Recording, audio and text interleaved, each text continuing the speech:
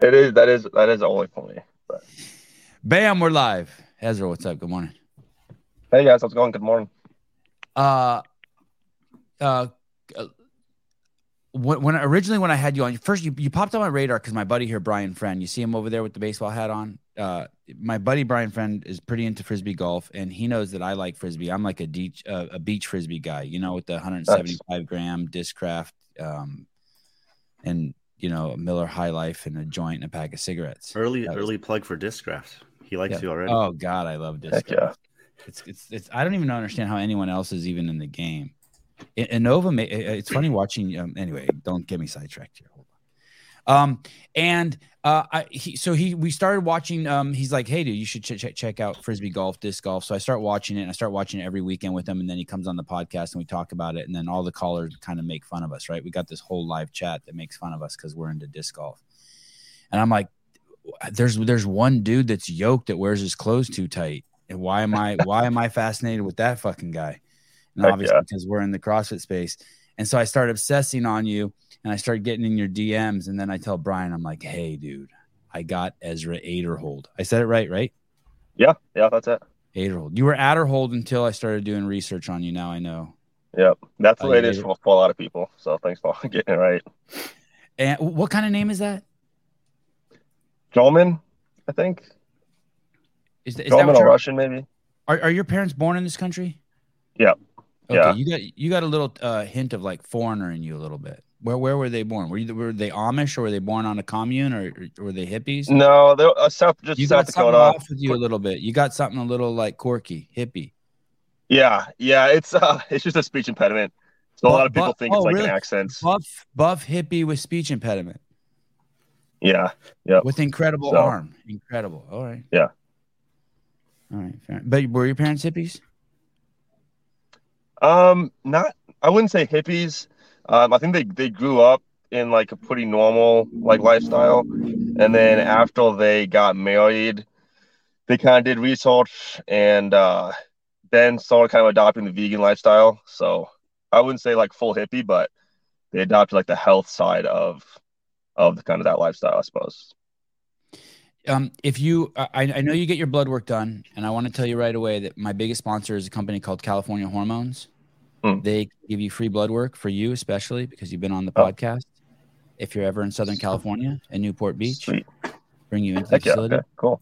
And I don't know if you're sport tests, but they will also offer testosterone replacement therapy, so you can get a little more in your swing. And they offer peptides. They don't And test, but I wouldn't feel too comfortable going that route. all right, fine. Yeah, me neither. But me neither. And then I also want to offer. Do you know about these? Oh Toes? my god! I don't. Those are my Hey, we'll get feet. into it I on know they the look like podcast. bird feet. Those are my feet. Do you I know have about not heard of those. I don't think. toe, Maybe I've seen an ad or something. I don't know. toe spacers? Yeah, what's This that? is What's what that they do look for you? like when they're not on someone's foot. Oh yeah. Okay, there we go. I would like to. How do people mail you stuff since you're always on the road? Well, we've been doing Airbnbs, so sometimes if we time it right, I can get stuff sent that way. And then also, I guess I'll be back home in like a month, so sending stuff to my house would, well, my you know residential address location would work as well. Okay, I'd like to send you a pair of toe spacers. All right, I'll try them out. Yeah, I don't want them to fuck up your game, but I personally like them. Do you think they would mess up his game, Brian? No, not at all. Okay, good. All right. What's the benefits?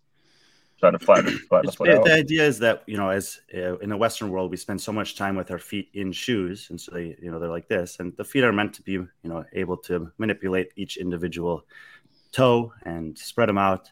And so this is just a thing that you can do kind of at the end of a day, or while you're doing computer work or watching TV or whatever things that you do, and spend some time with your feet spread out so that it gives a chance for the body to learn that movement pattern as well. Basically, your feet are trapped in shoes all day. Let them free. Yeah, I figured a hippie like you would appreciate that. Physically conscious, buff hippie. Like I'm me. I'm you in 30 years. By the way, I'm the 51-year-old version of you. Jamie, 26 years old. oh, you're 26. Okay. Jamie Latimer, did he have to use a strip club Wi-Fi? Are you parked? Because sometimes we have a guest who's on the road and they have to park in front of a strip club for Wi-Fi. Are you parked in front of a strip club? No, I'm in Good. front of a Planet Fitness, but I'm just on my data. So Have you worked out already? no, I just went and brushed my teeth and stuff. Oh, awesome. I walk out at night. I don't like to walk out and then try to go disc golf. That can be kind of difficult with lactic acid buildup and stiffness and stuff like that. So Yeah. I heard you say basically too that, and obviously that would be the point of not doing steroids. Steroids might actually shorten your throw, but basically that one of the benefits of working out is not necessarily to get more on your throw, but for injury prevention. And I kind of love that.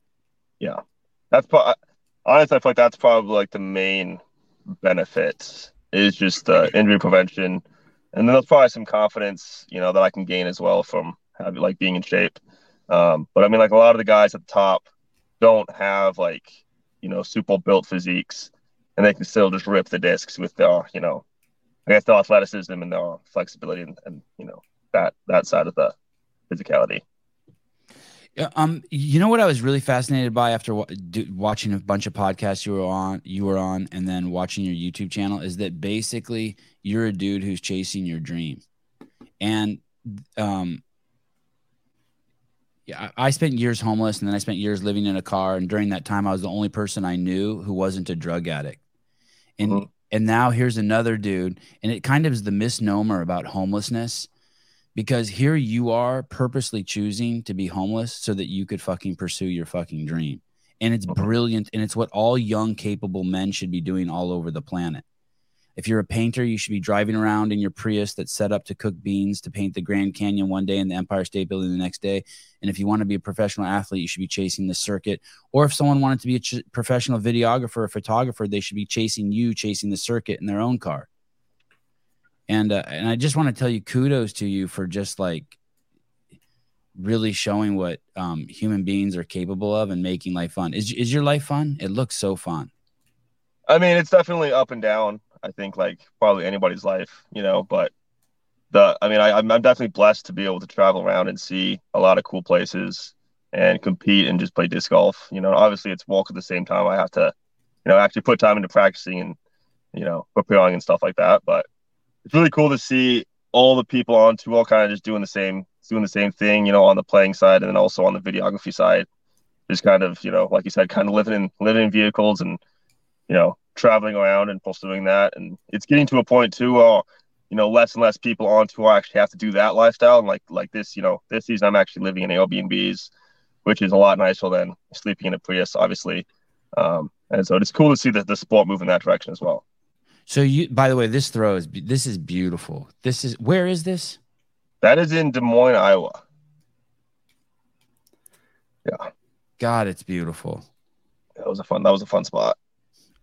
Are you playing a hole there, or is that a hole, or are you just having fun? You're like, hey guys, film this, watch this. Yeah, just having fun. I think that was actually one of the days. That might have been a Saturday. So like I think I went and had a tournament round like right after this, but I kind of just zoomed in on the map. And I saw this little river. I was like, oh, this looks like a cool spot to like throw across. So then my brother, who was on tour with me last year, I was my caddy and film guy and stuff. We just went over and threw some shots, and it was like the perfect distance to where I could actually cross the river. So we got a couple different camera angles, and he shot it all and turned out pretty sweet. Okay, I think I saw pictures. I didn't realize that was your brother. He's a little shorter, but he's all buff too. Yeah, yep. He's a little bit shorter, but he's probably pound for pound a little thicker than I am. So he's not traveling with you this year? Not this season, no. How come? He plays as well?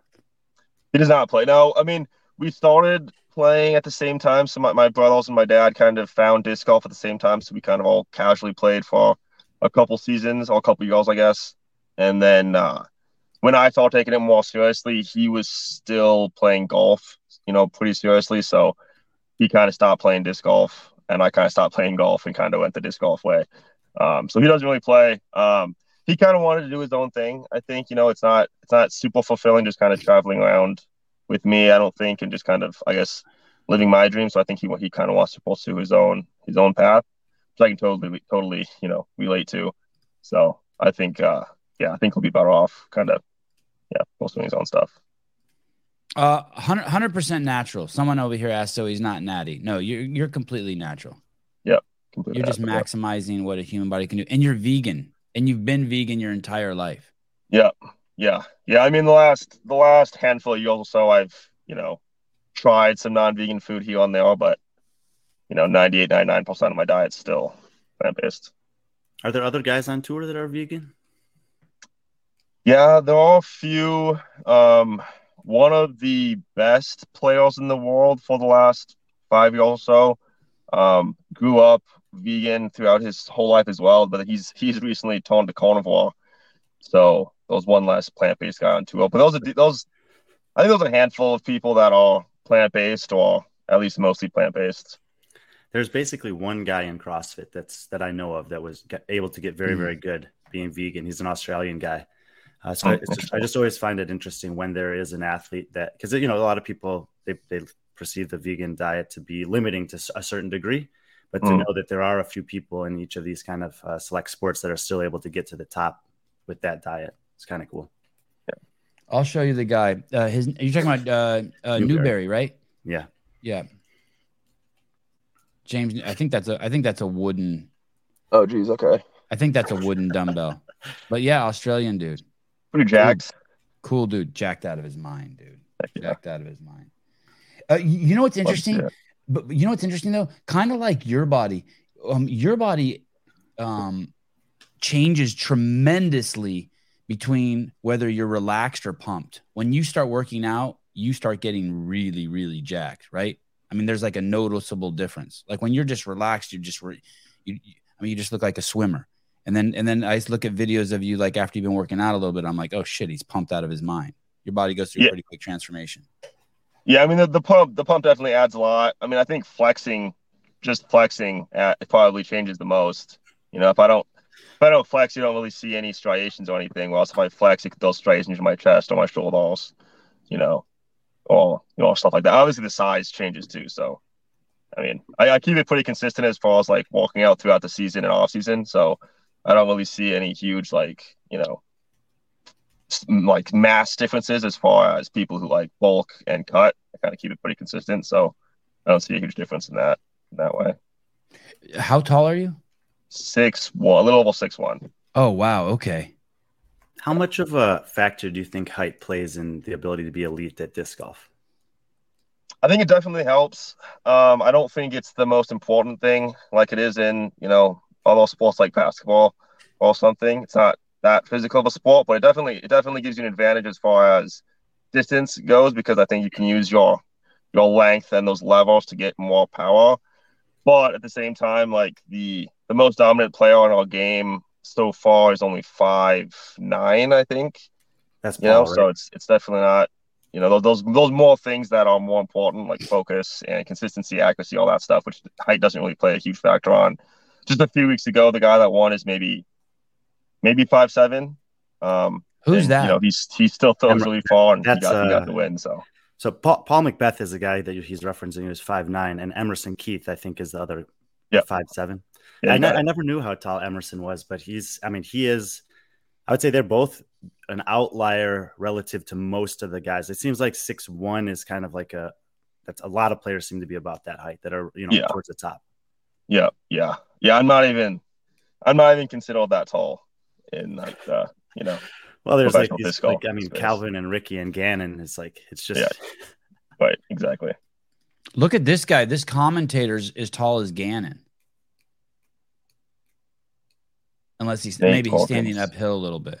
He's probably standing. That's Nate Parkins. He's about 6'1", 6'2" as well, and I think Gannon's probably 6'5", maybe 6'6". 2 years old, he's really big. 7'2". So Gannon's what'd you say? Who's 7'2"? No, I said in a couple of years he'll probably be like 7'2". Oh, he's only 18, so I mean he's probably going to keep shooting up. I think there's a joke on tour that like Gannon grows 2 inches every year. Yeah.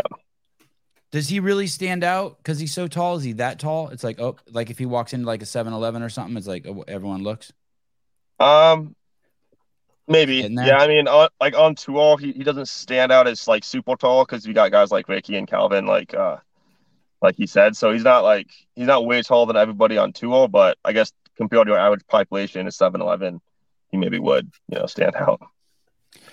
Have you ever seen a woman spectator in all the years you've been playing disc golf? I've been keep waiting to see one woman in the stands. I haven't seen one yet. You ever seen one? I mean, it's definitely male dominated, but there's definitely women out there as well. They're allowed in. They're allowed. Yeah. Okay, just checking. All right, sorry. This golf's pretty inclusive. Okay, good. All right, great. When you can you go back and tell me the first time you held a disc in your hand? Any kind 2014, I believe. So 10 years ago. Yep. Yeah, about 10 years ago. At 16. Yeah. We'd played ultimate frisbee a little bit, like with the swim team. I grew up swimming competitively, and so every Wednesday morning, I guess we would go out and play ultimate frisbee with the team. So I knew how to throw a frisbee. But then we just kind of saw some people randomly playing disc golf in the course they must have just recently put in. So we kind of saw it, thought it looked like fun, and then I think my brother maybe found a disc in a creek or something, so we used that and some ultimate discs. Went out and played, and kind of liked it right away, and then got on YouTube and started watching all the Joma stuff and Central Coast, and fell in love with that side of the game too. Do you remember? So at 16, I'm assuming when you started playing, are you right-handed? Yes. And do you remember the first time you threw a forehand? Oh man, I don't. Did it take a while though? Did it take a while, like at least a year? Or? Yeah, I think it kind of went at a similar pace. I can remember we used to travel as a family in the wintertime because my parents hated the cold, I guess like I do. But I can remember we went to Vegas at a course, and I felt like my forehand was almost stronger than my backhand, so I started kind of throwing it more often. And then my brother Judah he kind of told me to not lean on that so much, just because the backhand is kind of the better throw. So I think my backhand forehand was probably somewhat even right away, and then after I kind of took disc golf seriously and put a lot of time into the backhand, then my backhand's gotten to be a lot more prominent. So you started backhand, but quickly realized you had a better forehand. That's interesting. I never even thought of that. For me, it's such a bizarre throw. It seems unnatural to me. I think a lot of people pick up the forehand easier because I feel like it's a more comparable motion to a baseball toss or tennis, hit or something like that. While the backhand is kind of more of a unique movement, I would say. And then what about switching from a ultimate frisbee disc to a disc golf disc? To me, it's almost not even the same game. It's not right. Yeah, it's totally different. It's like a different throw as well. With the ultimate disc, you can get away with kind of really getting your arm super curled up and just spinning the disc a lot. You don't need a lot of speed. Whereas the way the discs are designed, speed is a lot more important to get the disc to travel. So you'll see some ultimate players try to transition to disc golf, and it's not as easy as maybe you'd think. Brody Smith obviously being probably the most notable one. And he's done a good job of transitioning, but it was definitely difficult for him right away. I don't feel like transitioning from ultimate gives you a huge advantage. Was Brody a good ultimate frisbee player? He was probably the best. He was definitely the best at the time he played. Wow. I don't know about, still, but he might be the best ever. Also a big man sport. Yeah, for sure. And that's one too, jumping, and being able to jump high and be tall in that way helps as well. So 16, you're swimming. Did you go to high school or were you homeschooled? I was homeschooled. Yep. God, dude, you are a fucking hippie. Beans, vegan, homeschool, travel during the winter. Why are you having trouble accepting this? You and I are from the same cloth. I mean, you're on a slightly different part of the blanket. I mean, I'm only 5'5", but we are weave. That's generous. Yeah, thank you. Homeschooled. Yeah. Where are your parents? What ethnicity are your parents? I mean, just white. We did. Are you Amish? How many years? Amish? No. Where were they born? South Dakota. God, both of them. You have cool parents. Are they cool? You feel pretty lucky.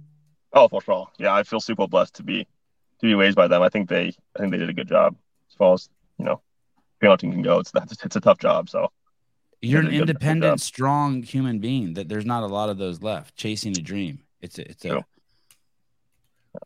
Wow. Okay. What generation are your parents? I think I want to say like my mom's grandma, so maybe my great grandma, like couldn't speak English. So What did she speak? I think German, I believe. German. I think it went like German, Russian, Switzerland, maybe. Is as far back as we've gone Do you know how your parents met? in college. In the Dakotas? Yeah, yeah. I didn't even know they had college in the Dakotas. I mean, it is pretty scarcely populated state. Not a whole lot going on, but Hey, will that 5 when the 5 when the man bun is on top? That's correct. there you go. Where would you consider home? I still claim South Dakota. So when they announce me, for the false T, they still say South Dakota. I haven't settled down anywhere else since. So, maybe if I buy a house somewhere for the off season, then maybe I'd claim that. But I would still claim South Dakota. Do you still own? Go ahead, in the sport of disc golf, is that something that they like ask you at a tournament, or they ask you before the season? Because sometimes the players will change. Right. Yeah, we have to plug that in when we sign up for the PDGA membership, I think is what it is. So we have to like claim a residency somewhere, and so mine is still South Dakota. So like every year when you update your PDGA rating, that's when you can make the change. Yeah, I think you can go in and edit it as well. So if I wanted to go change it now, I probably could do that as well. You mean like what his home state is? They'll just say, now taking the T from South Dakota, sponsored by Discraft, Ezra Aderhold. So, okay. But some players, they move. Paul Macbeth for a long time. I don't know what he claims anymore, but it always was Huntington Beach. But he hasn't lived there for a long time. Right. Yeah. Now it was Virginia then for a couple of years, and now it'll probably be Florida now. Hey, and you were into real estate. That was your first occupation before you. Do you still own any property? I don't. Yeah, I mean, growing up, my dad had rental properties, so we got pretty familiar with like the renovation side of all that, and so that interested me. I wanted to kind of just be like a real estate mogul, make a bunch of money. So like right out of high school, my brother and I bought like 4 houses, fixed them up, and then sold them, and kind of realized that with all that time spent, we couldn't really do anything. Like even if we had money, it wasn't really worth at the time. And I kind of realized that I could probably just make money when I'm older if I wanted to. So it made more sense for me to take the, I guess, a little risk maybe that there was, and chase something that I thought would be a little bit more enjoyable. Do you guys do the manual labor on those yourself? Yeah, we did most of the stuff ourselves. So 16, you pick up a disc for the first time, and was there a time where you were like, it started just taking an inordinate amount of your time? You're like basically like in between renovating houses or class or whatever. You're like, wow, I just want to get, or you start notice you're on the internet looking for new discs. Is there a point when you're like, okay, something's going on here. I found my passion. You're playing on rainy days, windy days. You're playing at night with a headlamp. You know what I mean? When you just start seeing, you set up, you get a basket, you steal a basket from a course and put it in your backyard, shit like that starts happening? Not until after the houses. So I would say from like 16 until 19, it was super casual. I mean, even in height, like for the first couple of years, golf was my main focus. So from 16 to 18, I was still playing golf primarily and just would play disc golf casually. And then, for that whole summer of doing the renovations, didn't really spend any time disc golfing at all. Just because we were trying to put 10, 11-hour days into the houses to get them fixed up as soon as possible. And then after we got done with the walk, then I kind of realized like I kind of want to do something else. And I was already confident in my disc golf game for whatever reason. Like I felt like I was already good enough to be like professional, which was obviously not even close. But then after putting in a lot of work, I knew I'd be able to, I guess, make it. Hey, excuse me for 1 second. Sorry, I apologize. I'm just being honest. When Mayhem goes live, I'm out of here. I'd rather watch kettlebells and cocks than listen to disc golf. I respectfully say, you fucking cunt, get the fuck out of here and don't post in my chat again. Thank you. I appreciate it. No hard feelings. Okay. Thank you. Okay. Wow. sweating now? Fucking dickhead. They're having a fucking conversation about going over. You want to go over and suck Rich's cock? Go ahead. I ain't hating on you. Go. Rich Froning is. Yeah. I'm ready to leave like... fucking too, Brian, with this guy so they can talk about Frisbee to go give Rich a handy. Go ahead. Dickheads. I'm just kidding, Ezra. Ezra is kind of like Paul Macbeth. Like he's been the best guy in the game for a long time, and he's actually he's a friend of ours, but he's also has a podcast going on right now. They're over here talking in the chat about going over there. Okay, look, here's the guy who's pretty happy he met you, Brian, at the West Coast semifinals. Here we go. Met a lot of good people this last month. Look, Jody Lynn, I love this guest. Yeah, what's not to like about him? Want me to put up some pictures of him with his shirt off? Will that keep some of you around? Look, we have one girl. Who listens to the podcast. There we go. Yeah, way more than that. Okay. Okay. Here we go.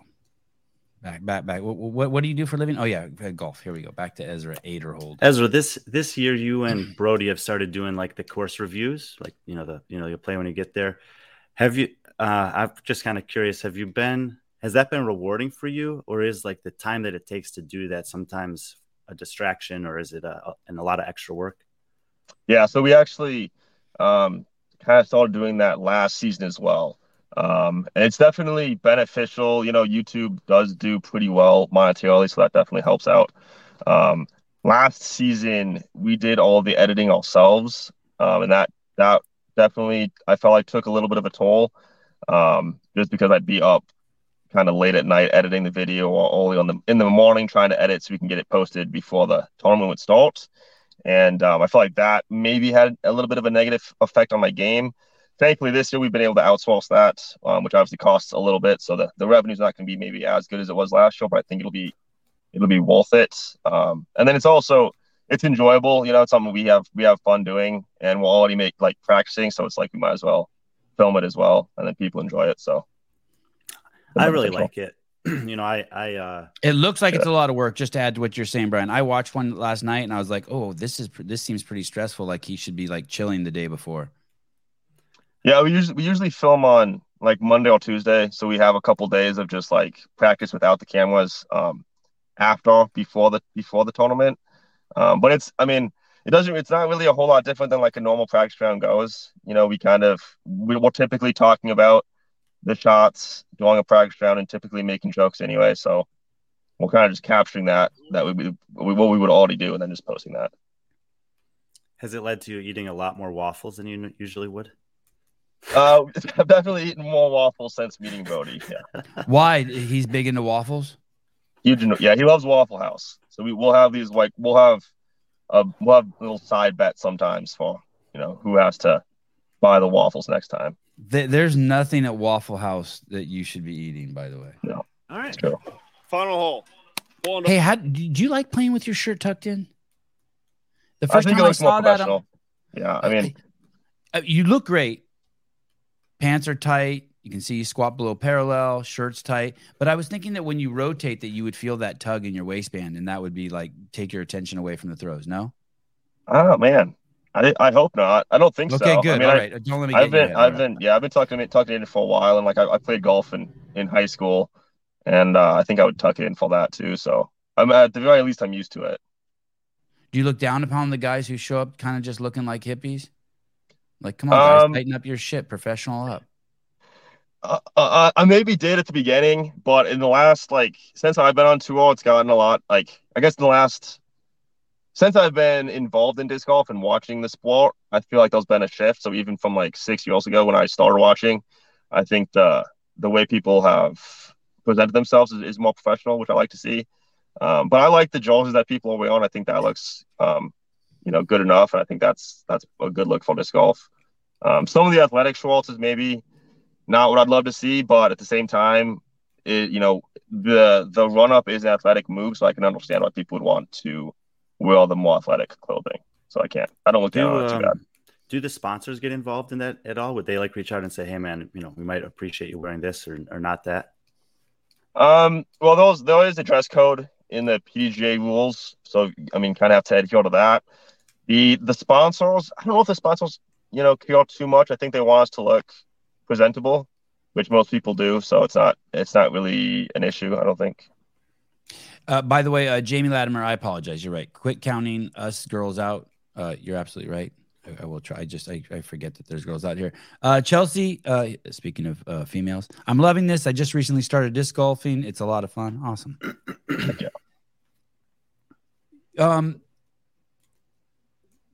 You're you're young, you're athletic, good parents, and you dabble in real estate. You read Rich Dad Poor Dad. You think having money would be fun. Please continue to think that it is fun. And then you, at some point, you believe in yourself enough to think that you can play professional Frisbee golf. Is that confidence or naiveness? Yeah, honestly, I think it was naiveness because I don't know. Oh, congratulations! It fucking worked. Yeah, I got lucky. I don't know. We thought like right when we started playing, we were arrogant enough, and I think naive is a good word for it. To think that we were already like good enough to be professional, and we watched the YouTube videos, and we're like, we can throw these shots. Well, like that distances, they'll just hype that out to make it look better. And I can remember going to a tournament in California. I can't remember it's the Wintertime Open. I can't remember the town. But we saw Paul Macbeth play and some other pros as well. And even watching them in person, we were like, yeah, we can probably throw as far as these guys. And then we went out after the round and played the same course. And then we threw the shot and it was like half the distance, and we were like, oh my gosh, well really bad. And awesome. So then that was really disappointing to just be a lot worse than we thought. So then I kind of made a decision at that point to either not play anymore because I was like, I don't want to be this bad, or to take it seriously and try to make it my job. So I think that must have been 2019. And I was like, I guess I'll do it. But you did your first pro tour in May of 2019. So quickly. Oh, it would have been 2017. Right? Okay, 2017. Yeah. Okay. Yeah. I graduated in 2016. Yeah. Was that a test? You were testing me? No. Okay. And just to so if you're throwing half as far, so you in those 2 years, you think you doubled your drive off the tee distance from 17 somewhat to 19? Close. Yeah, double maybe was maybe a bit much. It probably wasn't quite half either. I was probably throwing 350 on a full flight. That's me now, by the way. And now what do you throw? I would say 600. I mean, my longest wow. My longest measurable throw is 679 in a contest. Wow. Yeah. God, but I'm not really hitting 600 in a tournament setting usually, just because it's such of an aggressive line. And there's really few holes that demand that. Yeah, exactly. And especially now, the courses are becoming increasingly difficult with OB and decision making and all that stuff too. Well, you can't really get away with just kind of spraying a shot as far as you want on most courses.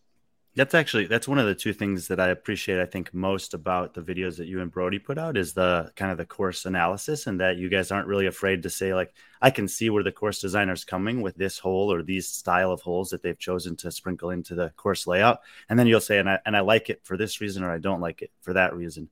But in general, how difficult do you think it's becoming for course designers to find holes or layouts that are challenging enough for you guys without being kind of over the top ridiculous? Yeah, it is a difficult thing. I think we always make the comparison to golf just because it's a somewhat similar sport, and they have the putting so difficult. They can easily adjust the greens kind of and the speed and all that stuff to make the hole play so much more difficult just on that one small area where we don't really have that. The putting is one of the easier parts of, well, for some people, it's one of the easier parts of the game. So I'm sometimes still working on, but without making a hole fluky, but still difficult is one of the biggest challenges. And obviously those things you can do with OB to make you maybe want to play safe. But I don't know, I'd like to see them shrink the baskets and see what that would do. Cause I think making the putting more difficult would make everything about the game more difficult. I think I'd really interested to see what that would do. Is there a minimum or maximum requirement that the PDGA enforces for that? Do the baskets have to be a certain diameter? Yeah, I believe so. It's one of those things that, like, in my opinion, and this is kind of coming from the CrossFit space, like there's certain parts of the season that are part of the season, but then there's, like tournaments or competitions outside of the season that could do some experimenting in that regard. So it might be cool for an like out of season tournament to just try that with the diameter that's like 75% of the mandated PDGA one, and just kind of do a little study and see how it is. Right, for sure. I mean, there has been an event in the past in Utah, I believe, where they had a basket with basically just the inside chains. So those it's like a marksman basket, I guess. And it's like the width of a disc is all. And that basket doesn't really catch very well because it's so easy to just hit the pole and bounce straight back out. So I don't think that's necessarily the route. I think they'd have to shrink every aspect of the basket, the width and the height, and just make it proportionally, just bring it down smaller. Yeah, exactly. And then somehow figure out a way to make it catch well. And then if that could happen, then I think it'd be ideal. Jeffrey Birchfield, 679. Wow. And yeah, that's crazy. Jamie Latimer, does he play real golf? Yeah, I played real golf in high school for 4 or 5 years. Since then I haven't played a whole lot. I'll go out maybe a couple times a year. And maybe go to Top Golf once in a while, but not super committed to that anymore. Just to put things in perspective, let's tell people about this shot one more time. Jeffrey Birchfield, great question. How far is this being thrown? That was about 550, I think. Okay, because that looks like it's just going forever and ever. Yeah. And that's, I mean, I can't tell if you got a full flight out of that. It almost just looks like a hyzer flip to flat. Yeah, I think it did tone some. Those were some pretty flippy discs. The first batch of the nukes last season came out pretty flippy, so I was having to put those on a pretty steep hyzer angle, and we had a little bit of headwind too, so it got like a lot of movement. God, it's cool. You look like a friend of mine and Brian's in this. Do you know who I'm talking about, Brian? Who he looks like? No. Chase Ingram. Oh yeah, actually, a great comparison. Yeah, right. It's every time I watch that, I'm like, is that Chase? Chase is playing frisbee. Judy Reed, are elbow injuries or shoulder injuries common, similar to baseball players? Yeah, there has been a few elbow injuries from some of the top players, and then also knee, I think, would probably be like the next most common. And I think one of the things is we don't have as many staff members kind of helping people with the injury prevention stuff that like MLB will have. So we don't have as much access to that. We do have one guy. I think that helps a lot. Like a body worker who's on the tour. Yeah. So he helps a lot with people getting warmed up before the round and stretching after the round and all that stuff, which I think is important. But yeah, I mean, there's definitely a lot of strain that goes on to the elbow. So it's definitely, that was something to watch out. If you want to work with that guy, do you have to like sign up for? I mean, there's oftentimes 100+ players in a tournament. That seems like one guy's job. It'd be almost impossible. Yeah, it's included with the tour card that we sign up for, so we get access to it. And then it's also spread out throughout the day. So if I tee off at 11 o'clock, maybe go. Well, somebody who tees off like 11 o'clock, we go see him for like the half hour or so leading up to it, and then the person that tees off at noon will go, talk to him right after that, and just kind of fills up his day like that. How difficult is it to get a tour card? You have to be top 80 from the previous season, I think, or top 72. I think it's top 80. Is that based on player rating, or is it based on the world rankings that the? I believe it's based on the Pro Tour points. Pro Tour points. So if you don't. Yeah, I'm a very analytical mind. For CrossFit, I do a lot of data analysis, research, and evaluation of the players and the competitions. And when I'm starting to gain a lot of knowledge and interest in disc golf in the same regard. And I'm always curious, where I should look. On the PDGA, they have the rating, and so you can see that who the highest rated players are. On the MPO site or UDisc with MPO, they have this dominance index, which I don't entirely understand. And then, of course, there's the tour points. Which one of those do you think is the best reflection of who actually are the top players at any given time? I like the 2 points the most. I think at the end of the season, especially. So even if you just look at like the end of last season, I think that probably has the best gauge. Ricky The Wysocki is gonna love that you said that. Yeah, I think I think the player rating is probably the least, maybe the least accurate. I don't know. The player rating's a tough one just because you can go play events off two wall that will rate differently depending on the field and the difficulty of the quals. So it's not a perfect system. I think it's a good system for amateur players, but I don't think it's super necessary for the pro field. And then the UDisc ranking is also it's decent. I think I don't think it's perfect either. I think maybe the Statmando power rank or the Statmando world rankings is maybe the best one. That's probably pretty similar to the UDisc, I guess, but I think that's maybe the best, like outside of the Pro Tour points. Congratulations in Portland. You're on the chase card with Calvin. Good company, right? Chase card with no Calvin. I think Calvin was like third card, but he just shot really well. Okay. Yeah. Look at it. You put it to your homeboy Gannon too. Yeah. And a Brody. Yeah. I'm glad Brody played well. You must have felt horrible for that. The USDGC spot and the European Open spot. So I'm happy say he was able to qualify again? for both of those. Say that one more time. Sorry. Say that again. Oh, I'm happy for that Brody played well. He's been chasing down the USDGC spot, like the qualifying spot, and the European Open spot as well. So he got both of those this week, which is super nice. That is awesome, and let's be super honest. Like it's good. I think it's good for the sport also that he's able to elevate and qualify for those tournaments. Obviously, I think he's probably brought a big following over from his previous endeavors. Ezra, right here it says Brody's number is 128,000 and yours is 121,000. Mm-hmm. And then let's say like someone like James Proctor's 34,000. Is that just when they came into the sport? Because that guy's been in the sport for so long.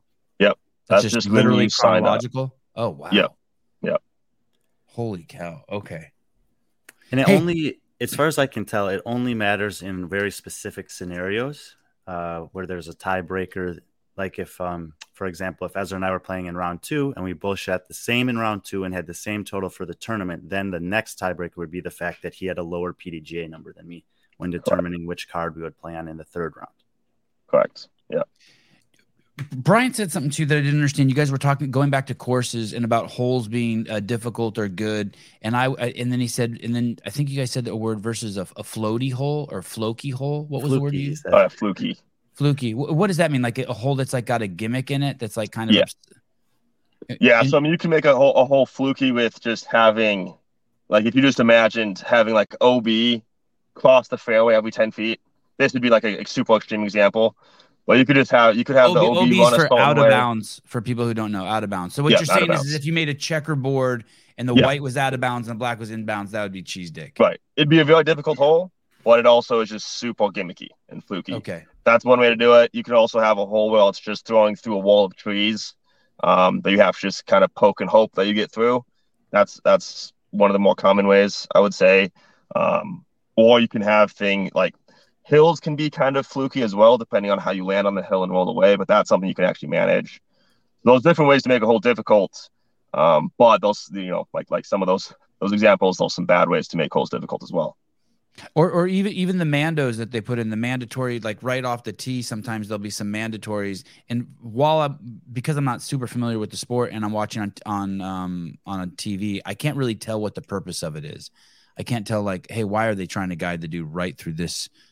Or if the mandatory is pretty far off the tee, it's like, oh shit. What happens if you go outside a mando? That's out of bounds. It's basically, it's typically this kind of similar to going out of bounds, and you take your stroke for going out, you take a stroke for coming back, and then you throw at it like a drop zone right next to the mandatory is like the typical ruling.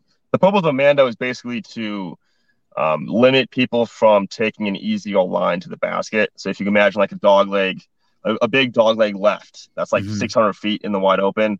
You could just go straight at the pin for like 400 feet. They put a mando halfway down the fairway, makes you go all the way around the hole. So they can. Gotcha.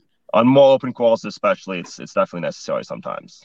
Sometimes it's for safety. They don't want you throwing into another hole's fairway, or they know there's going to be fans over there. Yeah. Heidi Kroom, is he single? Are you single, Mr. Ezra? I am single, yes. Yeah. Did you ever I'm married to the game. Oh, nice. I like that. In some sports, I'm trying to think what like professional basketball, and they have like words for the girls around the course. They're like called like something bunnies or something. I can't remember. Does golf have those, like girls who are on the tour like chasing you down, trying to get you to marry you, try to spend the night in the Prius? Anyone ever try to spend the night in the Prius? I mean, I don't think, back when I was living in the Prius, I don't think that's a super attractive quality for a guy to have. So I didn't have any issues back then. As soon as you upgraded to the motorhome? No, I mean, that hasn't really been. There's not a whole lot of disc golf groupies. So do you have any time for courtship? Do you have any time for dating, anything like that? Yeah, I mean, every now and again, I've gone on some dates, in the past couple of years, but it's kind of a difficult part of the job, just with how much I travel. I feel like it'd be difficult to actually get into like a relationship. I don't think the long distance thing would be super fair for either people. So I don't know. It's kind of unfortunate, but like for where I'm at in my career right now, I feel like it's not a super plausible option. At CrossFit competitions, I always recommend, if possible, for someone to bring a person with them, whether it's their girlfriend or their wife or a manager. Really? Your girlfriend or your wife? Really? Well, just hear me out, Stefan. Okay. Someone that can, be there for them to do simple things. Make sure that they're eating, or, if they forgot something at the hotel, they can run and get it for them. It's just like these little things, because CrossFit competition is very demanding physically. And, in disc golf, and specifically relevant to this conversation, I notice, I don't know what percentage, but there's a decent amount of players on tour that have their girlfriend or wife that travel with them all the time. Do you think that can be an advantage, or do you think that sometimes it's too distracting? Yeah, I think it could go either way, depending on the person and depending on the situation and how they handle things. I think, though, I can definitely see there are all benefits, I'm sure. And obviously some people make it work, so I don't think it'd be a completely just like negative, distracting type of thing. And if it's the right person, I think it could be a benefit. I don't know. What if you get in a fight with your girl about something just inconsequential just prior to getting on the holes? That would suck. Like yeah, like someone forgot to pick up the dog poop. I mean, just some bullshit. Right. Yeah, I don't know. You'd have to have a great mate who at all times can just give you a kiss and be like, "Hey, just drop it. Let's let this go." They'd have to be able to just squash anything. Yeah.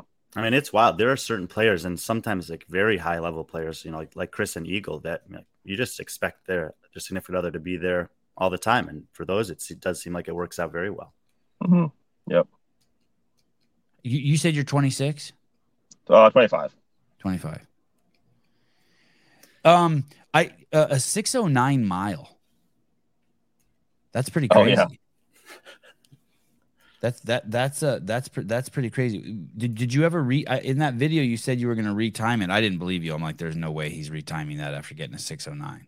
I planned on it. Well, I didn't train at all for that, and my plan was to my plan was to. By the way, another sign of a hippie. See the way like you don't brush your hair and you just let it fro and like that. You gotta live free, dude. Let it breathe.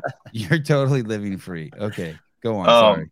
But yeah, my plan was to, practice, like train a lot through the off season, and then go back and time myself at the mile again just to see if I improved. I did the same thing with swimming as well. And about a month into going on runs every other day or whatever, my foot, I got some foot pain, I think is what it was. And so I kind of stopped. Like plantar fasciitis? Maybe. I'm not super familiar with anything like that. Did it feel like you were stepping on a tack? Did it feel like you were stepping on a tack? I don't know if I would say attack. Okay. I don't know. I'm like a doctor, so okay. Okay, go ahead. Yeah, this is a while ago. Yeah, so I kind of stopped doing the running side of it, and I kept up with the swimming until the season started. But it would have been interesting to see what I could have ran after. How much like do you a couple weigh? Months of training. About 190. What's the shortest dude on the tour? We were talking. What's the shortest, like absolute shortest? Is there any like 5'4" dudes?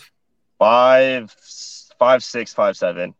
Emilson's right there with the shortest guys. There's no dudes who are so short where you're like, I wonder if he goes in the dwarf category. No one like that. No. Mason Ford, probably another one. I think he may be an inch taller than Emerson, though.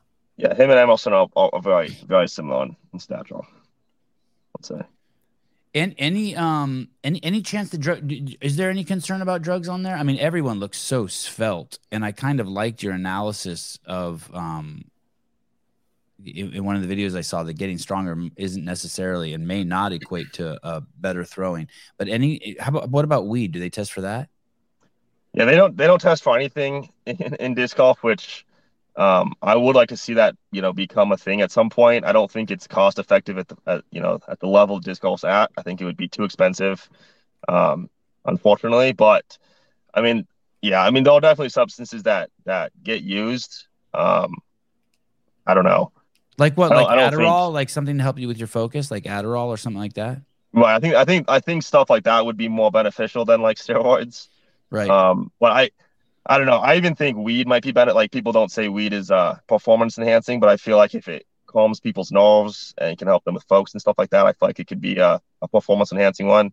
How about nicotine? That's obviously a legal drug though. So I would think nicotine too. Chew. I would think. Or do a lot of guys chew? I don't think you can actually. So I don't think you can actually use any of that stuff during the competition. Oh. So I think people might maybe smoke a little bit before they go play, or if they chew, they maybe chew before they go play. But during the actual competition, I don't think it's actually allowed. What if someone wanted to take like a THC edible? How could you regulate that?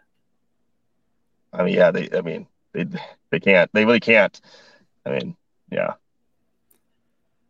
Are there something that I've always been curious about? Well, you have another question about drugs, Evan? Yeah. So you don't think there's any guys with nicotine pouches while they're on the tour, like out there?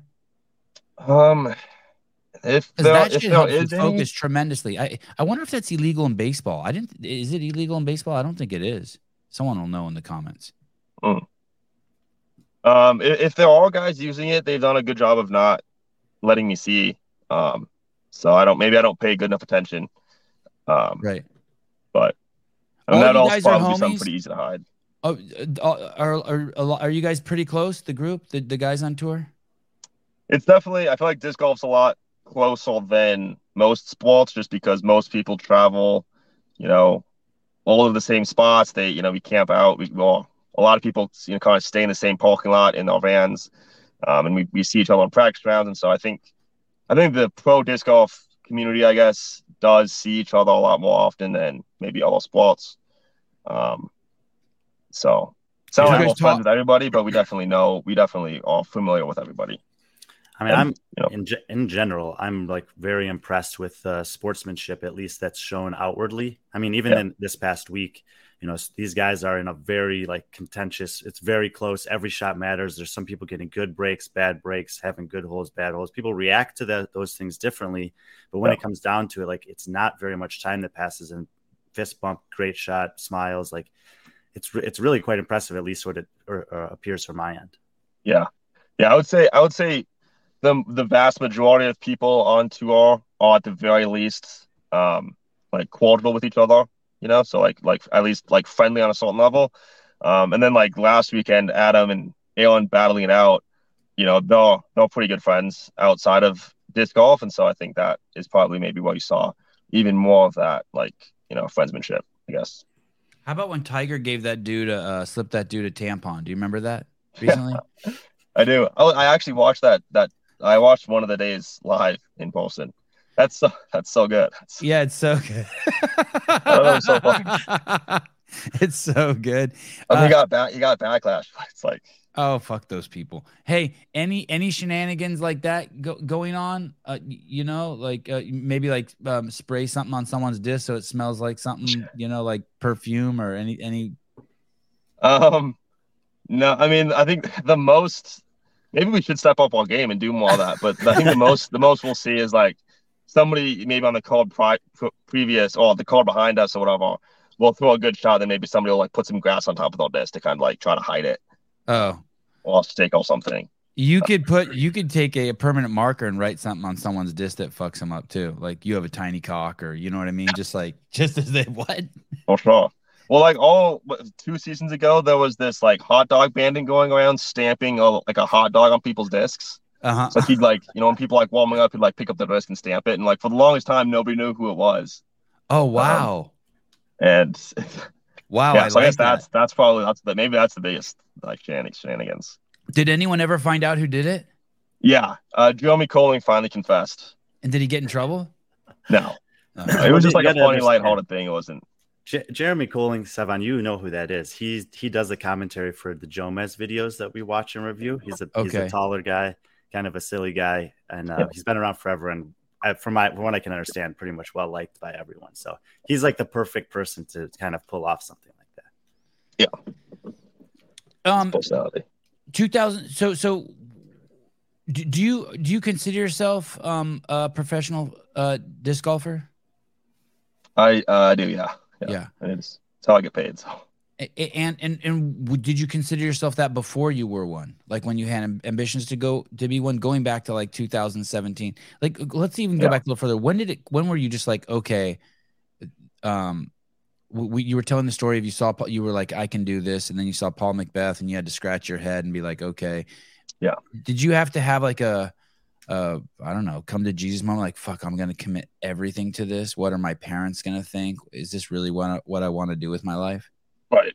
Yeah, that's a good question. I mean, yeah, I did have that moment. I think I had that moment pretty soon after watching Paul play in person. And I kind of had that make that switch in my head of this is what I'm doing, or this is what I'm not doing. I wouldn't have called myself a professional at that point just because I hadn't made any money in it. I hadn't competed. I hadn't really done it. I kind of treated it like a job for like 2 years before actually competing. So I kind of Did you have a day job at that point? No. Just burning through your reserves. Yeah, exactly.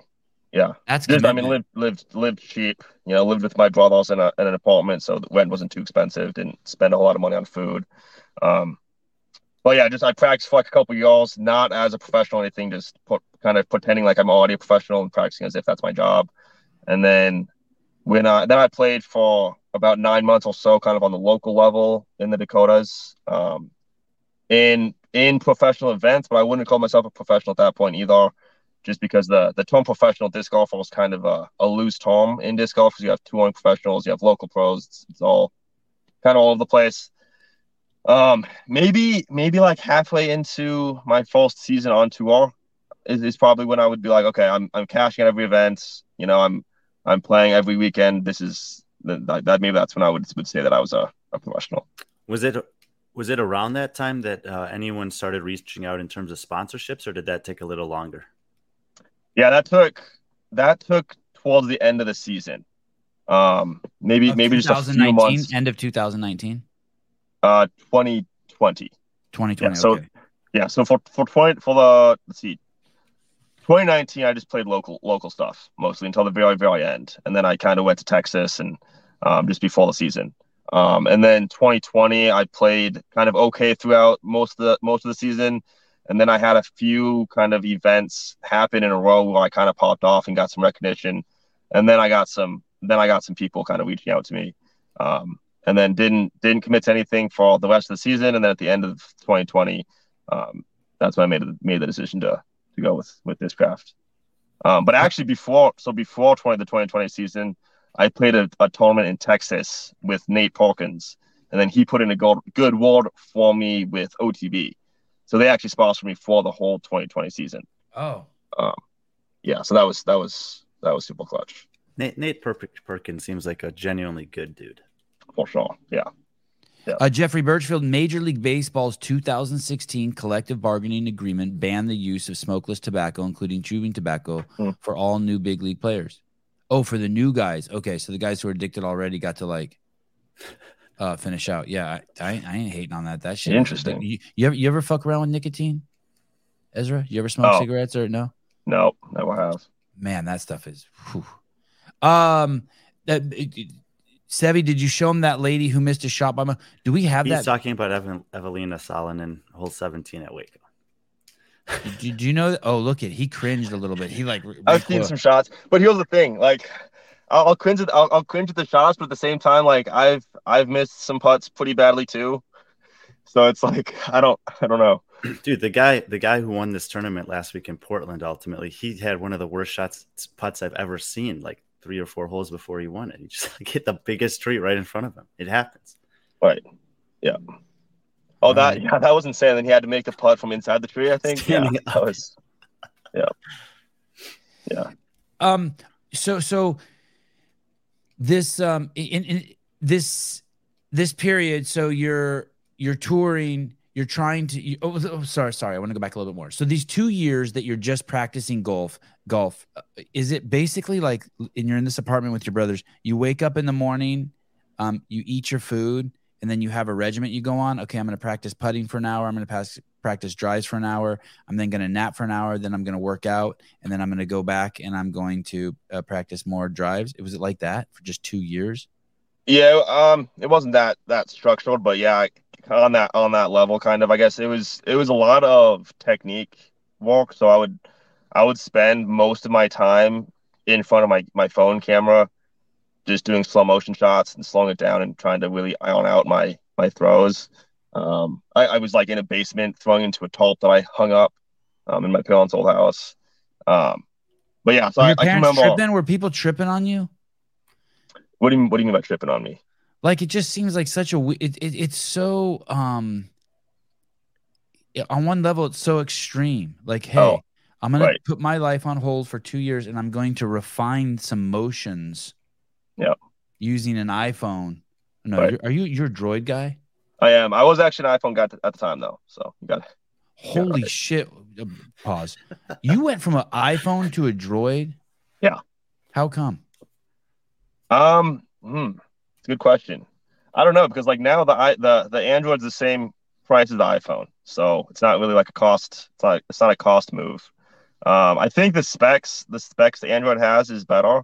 And then like now I've gotten used to the UI of the Android, so I'm more familiar with how everything works.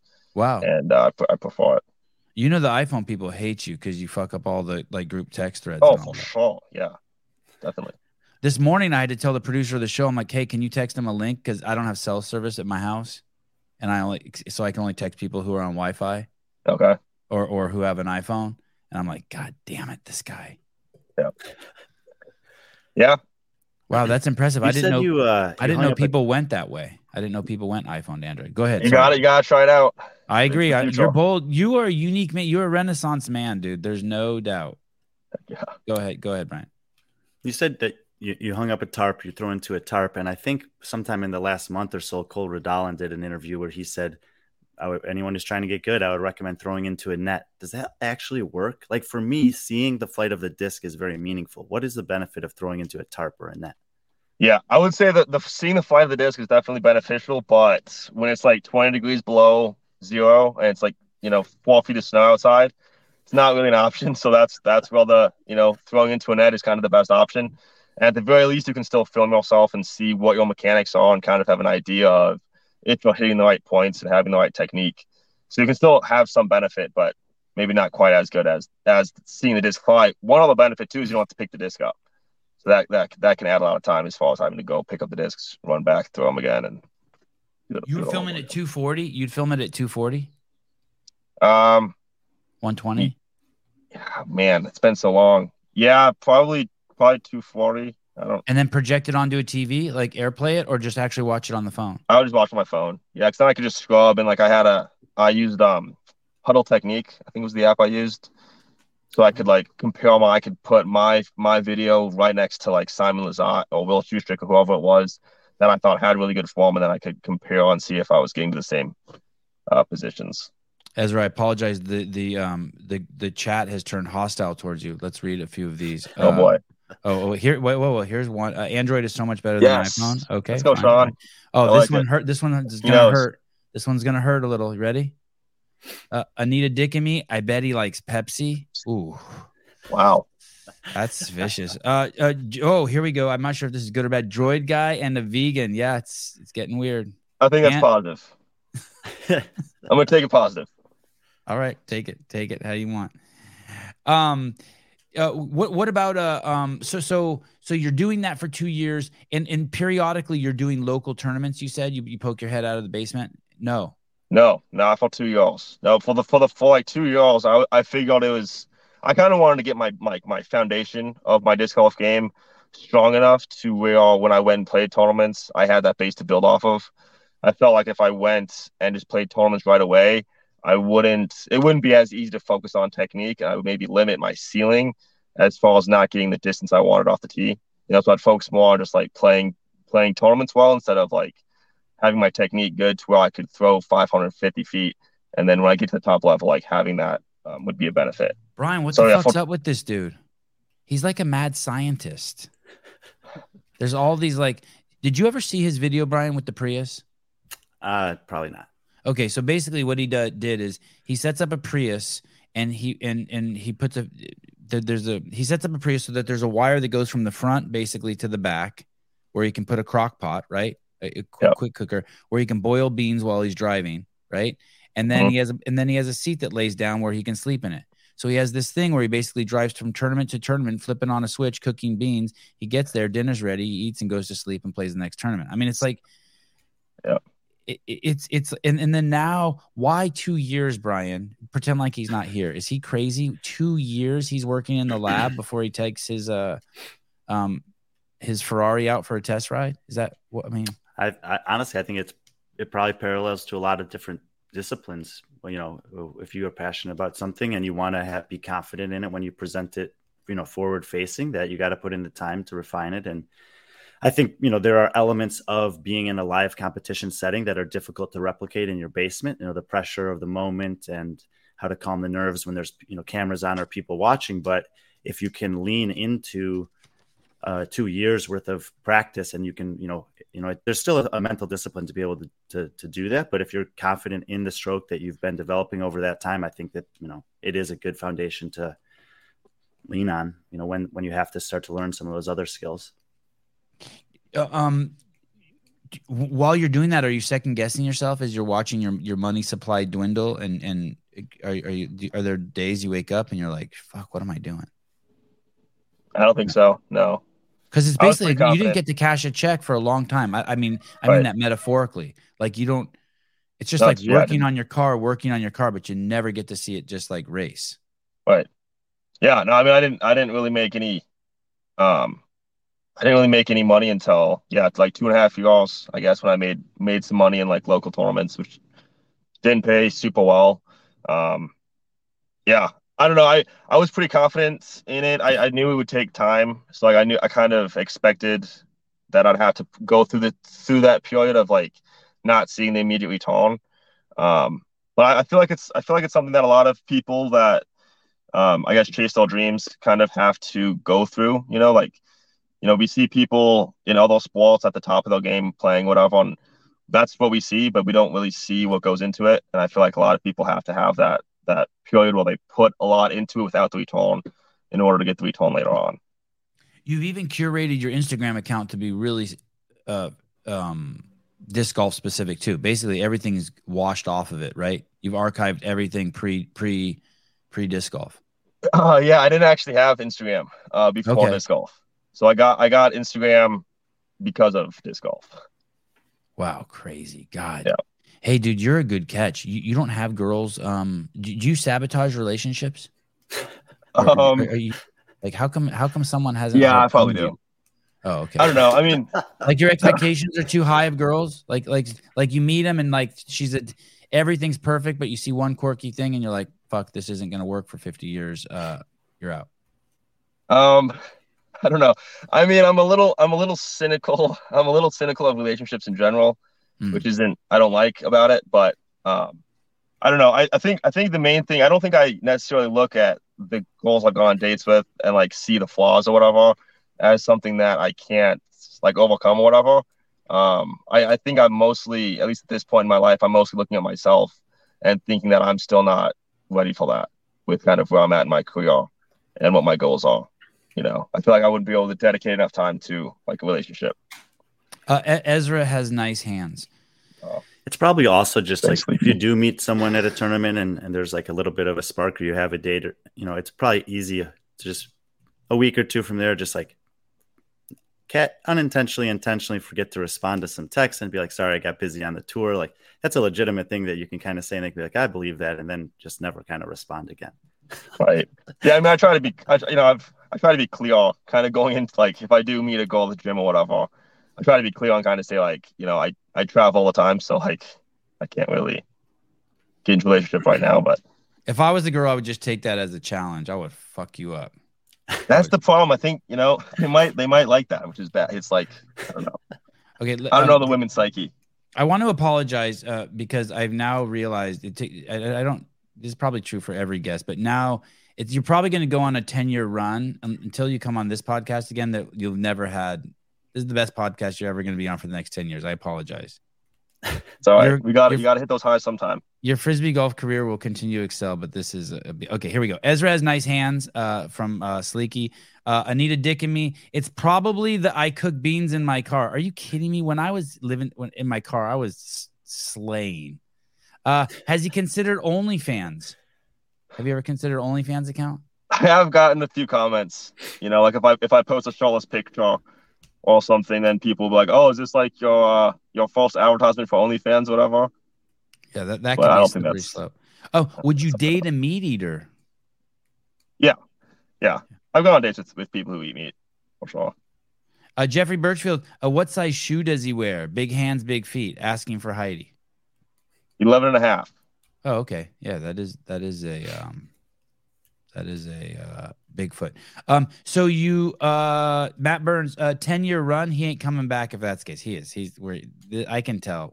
10-year reunion, of course. You have to. Well, no, he'll be on before that. Okay. So you're 2 years in the lab, you come out, you do it in 2019, you do some local tournaments. You're happy with what you see? No, I was worse than I thought I was. Oh, actually, shit. Still. So like, yeah. In the basement, you're a bad dude in the basement. Outside the basement? Yeah. Well, so like after 2 years, I played my first event. I just kind of signed up for it and went and played it. And my first round was actually really good. I shot, for people who know ratings, I guess I shot like 1,016. I think was my first rating ever. And I was like, oh, okay, sick. I can make that. Like, this is good. Second round was like quite a bit worse. And then the last round, I could not make a putt to save my life. I shot like 920. I lost by 2 strokes. The first round is on a Friday, then a Saturday, then a Sunday. So, okay. So It was one weekend. You got this feedback. Okay. Yeah. It might have even been a 2 on Saturday, 1 on Sunday type of deal. Okay. But yeah, so then I was like, oh wow, well, like there's so much of my game that sucks. Like I can obviously throw further than the competition at the local level, but everything else in my game is holding me back. So then I had to kind of shift my focus of where my practice was into all that side of the game to really build that. And then I'm kind of always still in the lab. I think that's just kind of a never-ending process. And how do you become a pro? That Brian was saying that there's like 80 or 90 guys you guys were discussing who are on the pro. How do you make it from the B team, or what's that process? Yeah. So right now, we're still at a point where if your rating is high enough at the local level and you're fast enough to sign up for these Pro Tour events, you can sign up. Okay. So usually what will happen is that, the tournament might have 110 spots and 80 of those are going to be Pro Tour card holding spots. And then you've got, 20 or 30 spots left over for whoever else wants to sign in. And if your rating's high enough, you can sign up right away. And then if not enough 10, 20 plus people sign up, then it'll open up to like 10, 10 after a week or so. So if you get your rating high enough, you can actually play in the Pro Tour events. And that's how you can, play a whole season on the Pro Tour, get the tour card for the next season, hopefully, and then kind of just keep going from there. Do you try? And so once you're on for how long? Like, do you ever get concerned? So you've been on the pro circuit in the click for 3 years now. Yep. Do you ever get concerned that you could fall out? I haven't had that concern yet. There was like 80 spots, and I think my first season on tour I was 21st, in standings, and then like 11th and then 14th. So okay. And how about your first year going on the tour? Were they welcoming to you? Were people do people haze you a little bit, test you? I don't think so. No, I mean I kept mostly to myself. I didn't really know anybody on tour, so I just kind of stuck to myself and my Prius, my beans and stuff. And then yeah, I mean people were always nice. I don't think I had to go through any like hazing rituals. How about did you ever break any etiquette, like you set your discs or your bag in the wrong spot, in the spot that always Paul Macbeth set his bag, and so someone came over like, dude, that's Paul's spot? No, I don't think so. No, pretty chill. Oh, pretty okay. And in this so now you've been doing it 3 years, and how many tournaments will you play typically in a year? Like about legit 25. tournaments. Wow. And is that 25? Is that all every other week, consecutive weeks? Yeah, it varies a little bit. Sometimes we'll go back to back, maybe have 3 events in a row at most. And then we'll have off weeks kind of sprinkled in. It's like a 9.5 month period. Well, we'll all play 20, 25 events. 24 this year though, because you didn't get into the Champions Cup. That's true. Yeah, that still holds. Thanks for the memory. Well, I was hesitant to bring it up. I know it's no, a sports subject, you're good. but I didn't understand it. I'm like, yeah. I mean, I don't know how it works. Like, why weren't you able to play in that tournament? Yeah, it was kind of just an unfortunate. It was kind of a few unfortunate things that happened. So that was what one year is where this? we didn't. This is like a month ago. Okay. Yeah, we didn't automatically get signed up when we signed up for the tour card because that was a major, and yeah, it was kind of its own thing, I guess. We didn't get signed up automatically for that. So we had to actually go in and sign up for that event when the registration opened, which was like a week-long period. And there wasn't a great job done of letting us players know when that was, which was kind of odd. But most people signed up, so I do take responsibility, obviously, for not hitting that window. So I missed that window. The tournament fills up. Me and like 15 other tour card holders didn't sign up, and so we're obviously frustrated with that. We reached out to the TDs. People are a little bit frustrated. Why would you reach out to the titties?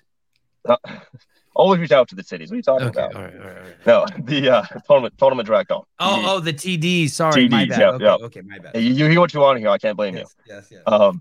But so they ended up having a qualifying event on the Monday before the tournament for 8 spots. So there's like 25 guys playing for 8 spots. I did not have my best day. Did they create that tournament specifically because so many people had missed it, or was that tournament already in existence? No. It was just like, yeah, that qualifying event was just because so many people missed signups. Well, I think what happened is the PDJ kind of realized that they also messed up and didn't do a good enough job at letting people know. So then, like, well, we got to do something to let some of these people in just to kind of, help with the PR side of it. So yeah, just didn't have my best day. So I had opportunities to qualify for the event even after missing signups, which was nice for the PDJ to allow, and just didn't have my best day. Now, sometimes like you told me about that. I think you texted me. Yeah. You said, "Oh yeah, he wasn't the only behind your back." He wasn't the only Ezra. top player that wasn't present in that tournament. And that the qualifying tournament he's talking about, if you go look at the leaderboard, like there's a lot of good and well recognized players playing in that. Oh, for sure. Even, but like it was like you finished second at Las Vegas Challenge. Like that wasn't good enough to like get you a spot in. No, that was not one of the. That was not one of the ways to qualify. That qualified me for the European Open and the USDGC, though. It was nice. Well, hopefully they'll clean that up next year because, I mean, especially at the majors, it feels like it should be a very low barrier of entry for the tour players to get in. Right. Yeah, I think they will. I think they got some negative feedback. I mean, like there was some of us top guys that didn't qualify. Kevin Jones didn't make it in the qualifier. Andrew Malweed. I mean, there was a handful of guys that people expect to see when they go out and spectate, and they didn't get to because of that. That's almost all year you play if you're playing 25 tournaments. Yeah, it's about 9-10 months. What do you do during the week? Do you play frisbee every day? Do you throw the frisbee every day? Almost every day, yeah. Yeah, I mean, so Like a Do you ever typical. throw? Do you ever throw a Discraft? Do you ever throw Ultimate Frisbee disc anymore? Ever? No, No. no. Would that be bad? Is that bad? That would you would have it would kind of recalibrate your arm and your brain. You don't want to do that. Yeah, I mean, some of the people on tour will kind of play catch in the parking lot with a frisbee, so it's probably not super detrimental. But it is a little bit different throw, so I'm not.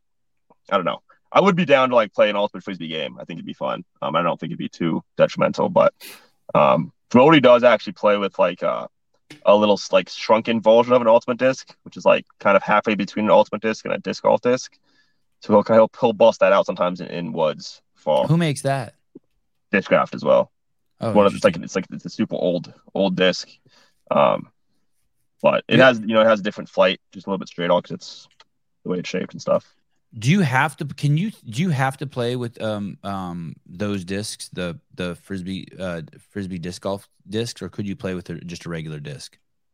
I think an ultimate frisbee disc is PDJ approved, so it has to be as long as it's PDJ approved, it counts.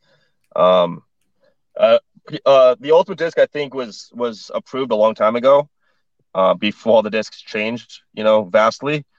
So I think it's kind of grandfathered in. So I'm not sure if like a Whammo would be PDJ approved, but this is something I was going to ask you about a while ago when we were talking about drugs. What are the limitations on the number of discs and the kind of discs that you can use in a PDGA event?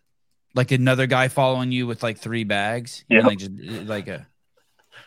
those I don't think there's any type of amount that is limited. So I think if you wanted to have 5 bags on your back and carry 100 discs, you probably could. The disc has requirements. The shape of the rim has to be a certain way, and it can't be too fast or too shallow, or the flight plate has to be specific. So there's all those requirements that make up the disc, but as far as how many you can actually take, that's not part of the game. Is there too many discs you could bring on to where it becomes like a headache? Do you ever like, fuck, I shouldn't have brought this many. I'm overthinking everything now. I should have just stuck to. That might be. I mean, yeah, that definitely could be a thing. I definitely carried more discs last season. It is an interesting one because there are some players that carry quite a bit less discs and some that carry quite a bit more.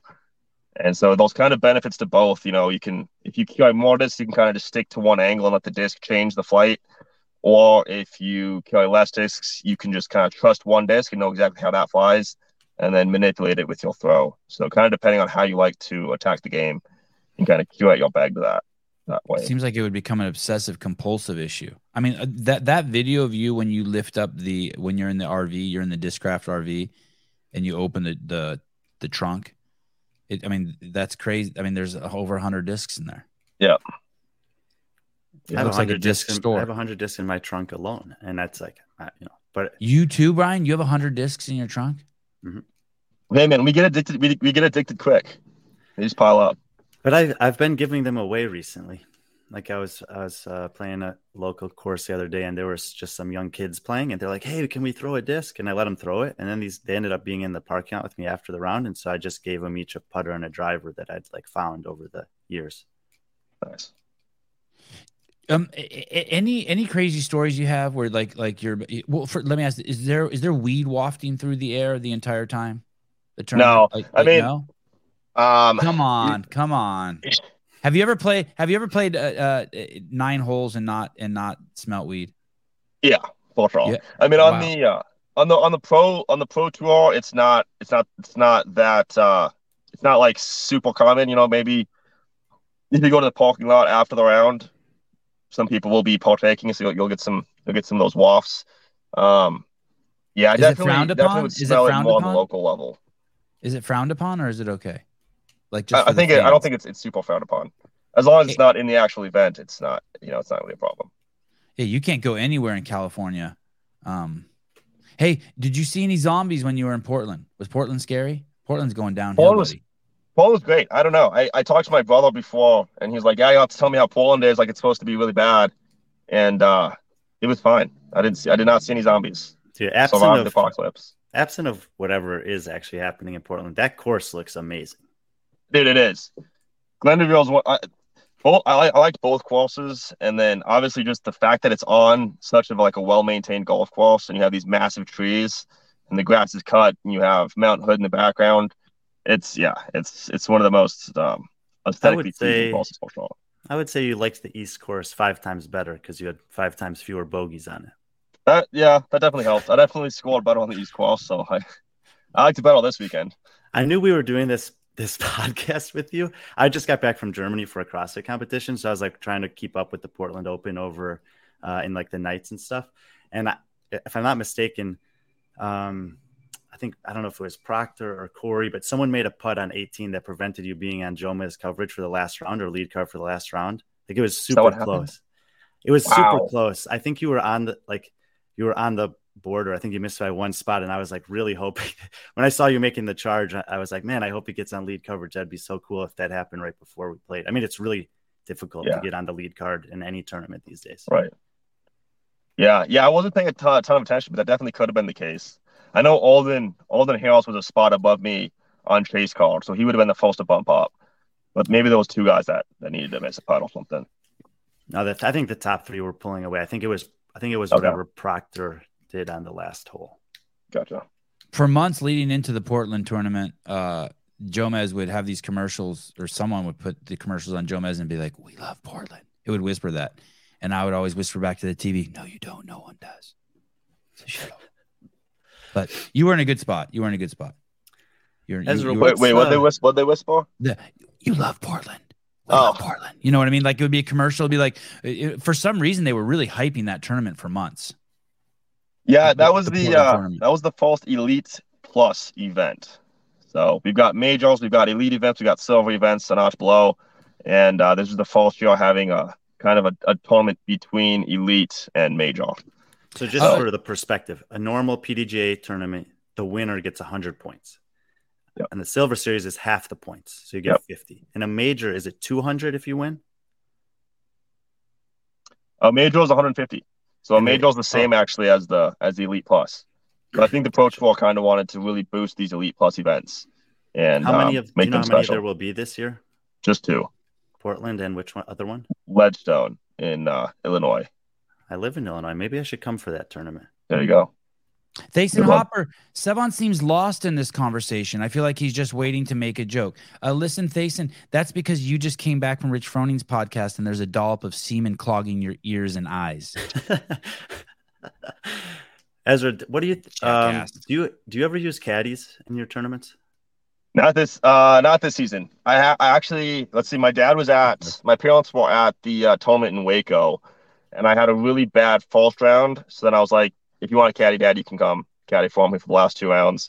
And I actually played better for those 2 rounds. So maybe I should go back to a caddy. Last season, I had my brother Judah caddy all throughout the year. And then this year, I've just been going solo for most of it. I mean, even in tournaments I play in, if I have someone available to caddy, I'll usually let them do it. It's not like I don't feel stressed by carrying the bag around. And obviously, we spend some time in the gym, so physically it shouldn't be an issue. But but for me, it's sometimes just to have a sounding board, just to be like, should I run this, or is it whatever. I can't imagine you liking a caddy, Brian. Well, Scott Polensky's you just got to find the right person. I think if you find the right person, it can be really helpful. But when I observe and watch disc golf, like I'll just use Paul McBeth as an example. It seems like he hardly ever uses a caddy, but then at the biggest tournaments, he has one. So I'm always curious how players decide to make that decision. Yeah, like I know he has the same guy at European Open caddy for him that he's had for like the last decade. So it's the caddy thing is very specific on the person, I think, and that's maybe partly why I haven't been using it this season. Is just because I don't necessarily want to just have somebody that I don't know on the bag, just because I'm not sure how the dynamic will work. I don't know how they're going to be and act and stuff. So I don't really want the added stress from that side of it. I mean, I think there are some benefits. I think obviously, not having to carry the bag is probably a benefit on the endurance side of it and the physicality side. I don't know. I think too, for me, like just being alone with my thoughts is sometimes better than having somebody to talk to. Like I'm not a player that needs to talk throughout the whole round. I'm kind of fine just keeping to myself. Yeah, I think I feel the same. But there's just a few moments. So it's having someone that's like, hey, let me be. If I need something, I'll let you know. And then in those 1 or 2 moments where it comes up that I can just ask that question and get like an affirmation from someone that I know has my best interest in mind. Yeah. You should, when you were in Portland, Ezra, and I'm judging you for this, you should have hired a stripper to be your caddy in order to help the economy and give them opportunities outside of her traditional field of His work. or her. Oh, sorry, either one. Either one. It was very, very inclusive. That would have been, I mean, that would have been newsworthy for sure. That would have been buzzy in disc golf. I'm sorry. I watched The Last Dance with Magic Mike on the plane. So, male strippers exist too. Thank you, Brian. I appreciate you keeping the show inclusive. Hey, Ezra, what's the protocol for like doing podcasts and media and like with the dudes on the tour? Like do they do them? Do you do them midweek? Do some guys do no media? Like, is it hard getting the guys to come on the show? Like, do podcasts? Like, what's the deal? Like, why are you doing a podcast? Why did you do this? Just bored? Yeah, I don't know. I guess it's not super uncommon for people to do podcasts. Brody Smith and Paul Ulibarri both play almost every event, and then they've also got one of the most popular podcasts in disc golf that they actually produce. They started doing that. It's called the Tour Life, and they started doing it this year, right? Tour Life podcast. Yep. And so they get guests on every single week that play pretty much. So it's not, I don't know, it's not super uncommon for people to go do podcasts or do media. I think disc golf's also at a point where it's beneficial kind of for everybody to partake in a lot of that stuff. All right. Well, you were amongst the guys that we were most hoping to get because of some of your lifestyle things that just are, aligned with what we often do. But we have reached out to a lot of people and been turned down. So well, not turned down, just that maybe they just don't check their DMs. They're not like, hey, eat a dick. They're just, but yeah. I mean, that's part of it too, is like a lot of times the DM will just go into the requests, and so people won't see stuff. But thanks for having me on. I appreciate it. Dude, you're the man. I was an instant fan when I saw you. You have lots of things to judge you about, and I love judging people. And you're cool as shit, dude. Yeah, thanks for coming on. Anytime, if there's anything we can do for you. You want to promote anything? But either way, we'll be watching from afar, and then we'll be bugging you to have you on again. You're an awesome guest. Mr. Ezra. I bothered Stefan enough about it that he made a commitment to do a review show for each of the PDGA events and the majors this year. So we'll be following. We'll be trying to promote you guys in our space. And I would like to get out to a tournament eventually. I've still yet to go to a Disc Golf Pro Tour event. But if I go, maybe I'll let you know and we could grab a waffle or something. Yeah, there you go. How often do you guys get out and play? Me, none. I probably play 3-4 times a week. Oh, wow. Nice. Heck yeah. You know what's crazy? My neighbor, I live out in the country, and my neighbor has a 5 acres right across the street from my house. I could play from my front door, and he has two baskets out there, right? And so we went out there and we were playing. I hadn't played in years, and we went out there and started playing every day for like 2 weeks, and then he put a lock on his gate. Oh, that was the end of my frisbee golf career. Well, thanks. He also lives like probably a few miles from De La, so he could go play. Yeah, that's true. That's a special place for sure. Nice. All right, brother. Thank you. I'd like to stay in touch. Thanks for sharing your phone number. I'll try to use it sparingly, wisely. Yeah. Sounds good. Thanks again, guys. Appreciate it. Okay, brother. Have a good one. Ezra Aderhold. That was cool. For me, that was very cool. Dude, that went 1,000 times better than I ever imagined. That's because you had me here. Oh, well, thank you. God. Well, I think it was a good balance between who he is and how he got to be in this position, and then able to, obviously I could talk to him a little bit about the disc golf stuff that's current and relevant for him. So I think he plays disc golf. Mm-hmm. I know all you see over there is a body and a story. So a body and a homeless guy. Sevon is scared to leave his house per Hiller. Scared's not the right word, but you're close, but it's not scared. Geez Louise, good job, Sevon. That was good. Robbie Myers, thanks, Ezra. Yeah, that dude's cool. He was cool. There were, he's very cool. He rolled with it with some of your shenanigans. He embraced that. Yeah. Very cool guy. That was cool. All right, Zach Jones. Eaton Beaver, watch it, Brian. Confident, not cocky. I wonder. I hope that he'll mention to some of the guys, and maybe we can get another player on here sometime. I'll start bugging Morgan. Sleeky, I enjoyed that. Oh, good. Sleeky said that made the observation that Aderhold had nice hands. Mm-hmm. All right. What are you doing the rest of the day? A lot of things I'm behind on from traveling for 3 straight weeks. Really, you're behind because your shit's. It seems like you're publishing regularly on the BeFriendlyFitness.com and your YouTube page is up and going. Patrick does most of the stuff on the back end. Oh, okay. And when I say I'm behind, I'm not behind on any of the CrossFit stuff. It's just like life stuff that I. And then it's just some other projects that, things I've been filtering in about that I would usually keep up to date with on a more regular basis that I just kind of put on hold for this month. I was home for, I think, a total of 50 hours over those 3 weeks. So holy shit. Yep. Just enough time to do laundry and sleep and pack again. Are you gonna so you basically, but your primary thing is to get back to publishing. You want to be publishing at a regular cadence. Yes. Yeah. But I mean, there's a lot to figure out, quite frankly. All right. Do we have any more shows scheduled, you and I? Portland Open tomorrow night. Oh, we do. Is that tomorrow night? That's what I have. Let me see what's going on. Wednesday the 7th. I have it at 8:30 p.m. Central Time. Oh, yeah. Wow. Holy cow. Okay. We're about halfway through the season, so we got to keep doing it, I think. We made a commitment. On behalf of the Sevon podcast and Be Friendly Fitness, we would like to apologize for our 3-week lull in PDGA coverage. No, we didn't miss anything, actually. Okay. The timing worked out really well, where there were 2 Silver Series events during that period, and then Portland Open was the last week. So we actually haven't missed on anything that we said we would. There's another Silver Series event this weekend, and then they have a tournament the weekend after that. Can we talk about Brian's voice change on his Be Friendly IG post? What does that mean? I don't know. Well, I think your response was, I had Michelle Bassnett on here. Yeah, 3 hours, 3.5 hours or something.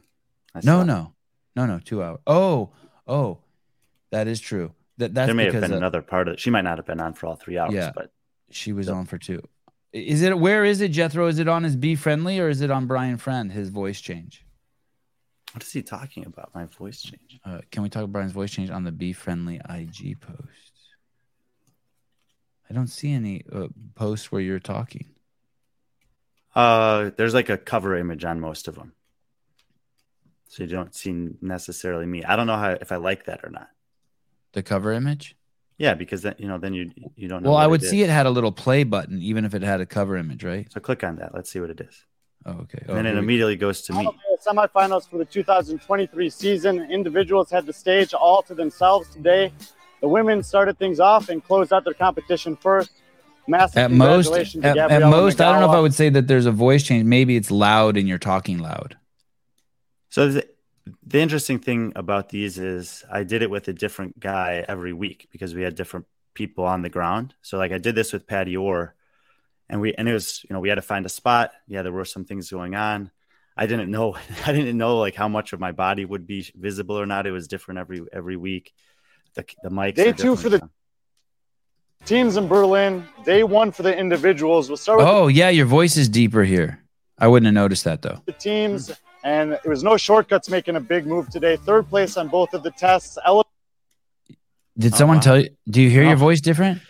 No, I was just because like here I've done it so many times and I know what it sounds like. And there he was kind of far away from me, and then I'm not used to doing it with a mic on my shirt like that. So maybe I was just projecting more. What's going on with your? Are you wearing tights underneath a pair of Noble shorts? That's how I dress my kids. No, I think I just have things in my pocket on the left side that are like making them project. That's just a pair of Noble pants. I wore them like pretty much every single day for 3 weeks, or at least on the days of competition.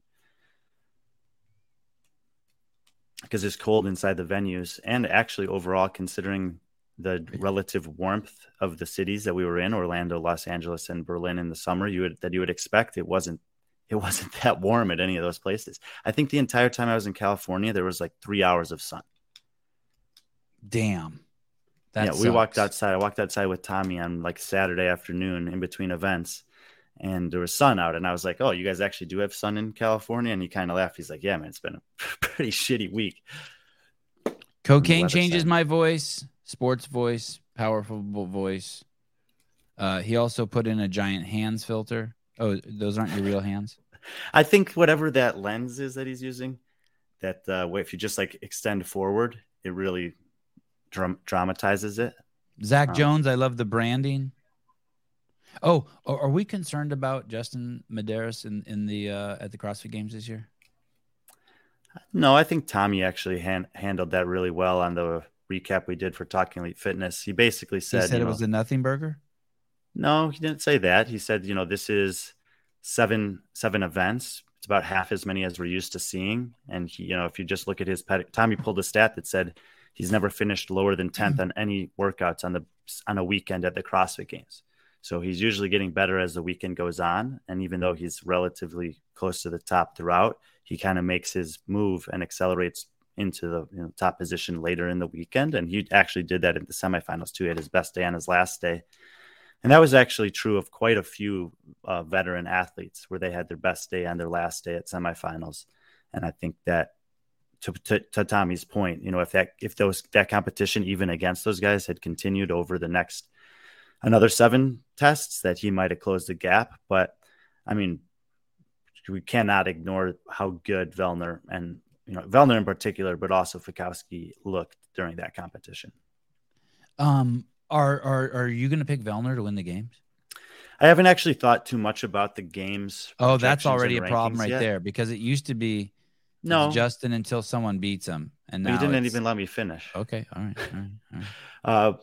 But I still think that I still think Justin's the favorite at the games. That Okay.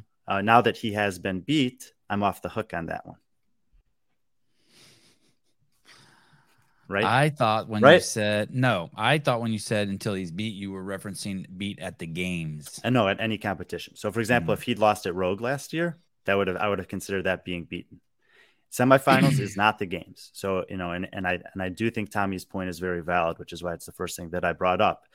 And I still think that the consistency he's displayed across all events and all competitions over the last 2 years is extremely impressive. But I will, and the reason why I haven't given too much thought necessarily to the games yet is I just wanted to let all of the semifinals play out.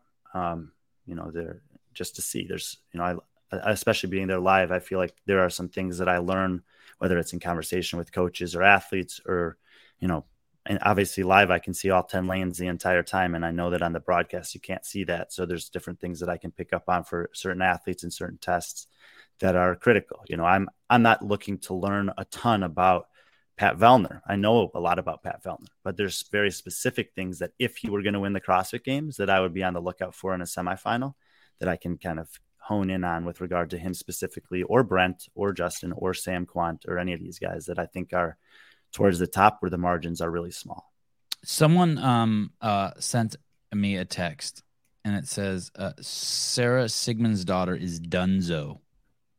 Oh, well, I mean, people are obviously talking about that. I believe that Andrew made a video about that. I haven't had a chance to watch it at all, but Dunzo. You think she's Dunzo? I don't know what that means. I mean, Dunzo meaning she's never going to have a chance to win the CrossFit Games again. Dunzo, no, she's never going to have a chance to make the CrossFit Games again. Or Dunzo, she's never going to compete in the sport in any capacity again. That she's never going to make the CrossFit Games again. I mean, she's missed it by basically one movement this year and one spot last year. Like, I think it's a little bit naive to say she never has a chance to make the games again. And I'm, in her case in particular, I think there are some things going on that most people are not aware of. And I don't want to make any excuses for her, but I don't think it's impossible that she makes the games again. And she switched to Kotler. Yeah, that was a few months ago. Yeah, but that's interesting also, right? She was at a powerhouse training camp, training think tank.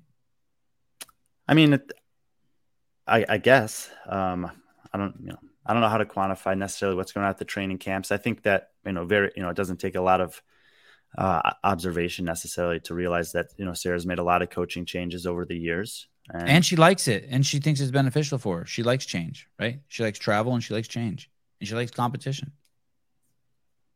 True on all counts. Yeah, I didn't mean it in any derogatory sense. No, and I think that people often apply a perspective to something like that as a generality, and it's like it may not work for everyone, but it doesn't mean that it can't work for someone. Thayson Hopper, he's back. This is just a stepping stone. She will come back stronger than ever. Many athletes fall off and miss the games and go back to train harder. I believe in her. Oh, well, what? Oh, go ahead. Go ahead. No, you go ahead. What about Katrin David's daughter? Okay, well, I'm crazy impressed. I mean, let's just see. So to Thayson's point, I mean, Sarah's not going to be at the games this year. She wasn't at the games last year. She wasn't at the games the year before that. The year before that was an online game. She finished 21st, so we didn't get to see her live. The year before that was 2019.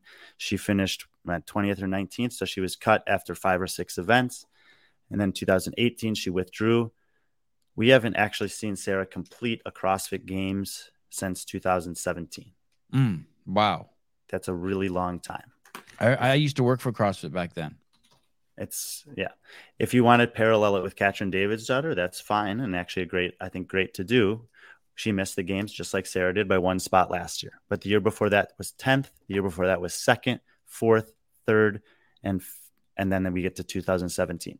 So in that same time period, Katrin's had 2 podiums, 4 top 10s, and missed the games once. Sarah's had she hasn't even finished the games a single time. So it's a little bit different.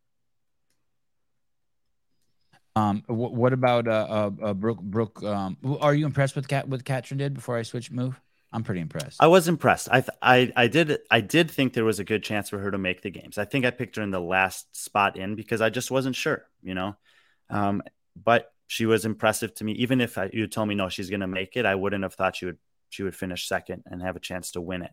And I do think that my early thoughts about her at the games is that she has a chance to make the top 10 again, based on what I saw and just how many women are missing from the field this year, and the fact that there's certain athletes that are better at the games than they are otherwise, and we would kind of reference that with Justin. But in the case of Katrin too, I think that game suits her pretty well, and she's in a good place in her life, and I think that's probably the thing that I've learned the most over the last 2 years dealing with athletes in a more personal level is being settled in your life actually is a huge, huge element of doing well in this sport. Like Ezra, settled in the Prius. Jan Clark, Sevon has been at the games more recently than Sarah. That's a tough stat. Well, it's not a true stat, but well, I guess, I don't know. When was the last time you were at the games? 2019? 2018? 2019? You weren't there in the international year with every. Oh, yeah, I was. Yeah. So she was there too. And in 2020, when it was at the ranch, were you there? No. And she didn't make it to the game. She did the online version. So I think I was fired by that point. I think so too.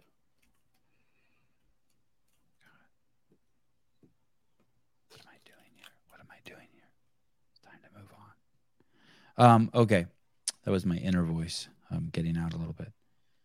So much to talk about. We should just do a show just a show with no title where we just talk about some shit. Mm-hmm. When do you want to do that? I don't know. I'll have Sousa contact you. There's certain topics I'm not that interested in talking about, as you know, but you'll talk about anything CrossFit related. That's likely true, but depending on the topic, I may disappoint you. You don't disappoint. Even when you disappoint me, I'm excited. I get excited that I touched on something that disappointed you. I'm easily made. Oh, you're not disappointing me. It's just that I'm very much interested in trying to make this sport great. And, to do that. You know, there's some things that I just probably wouldn't talk about publicly.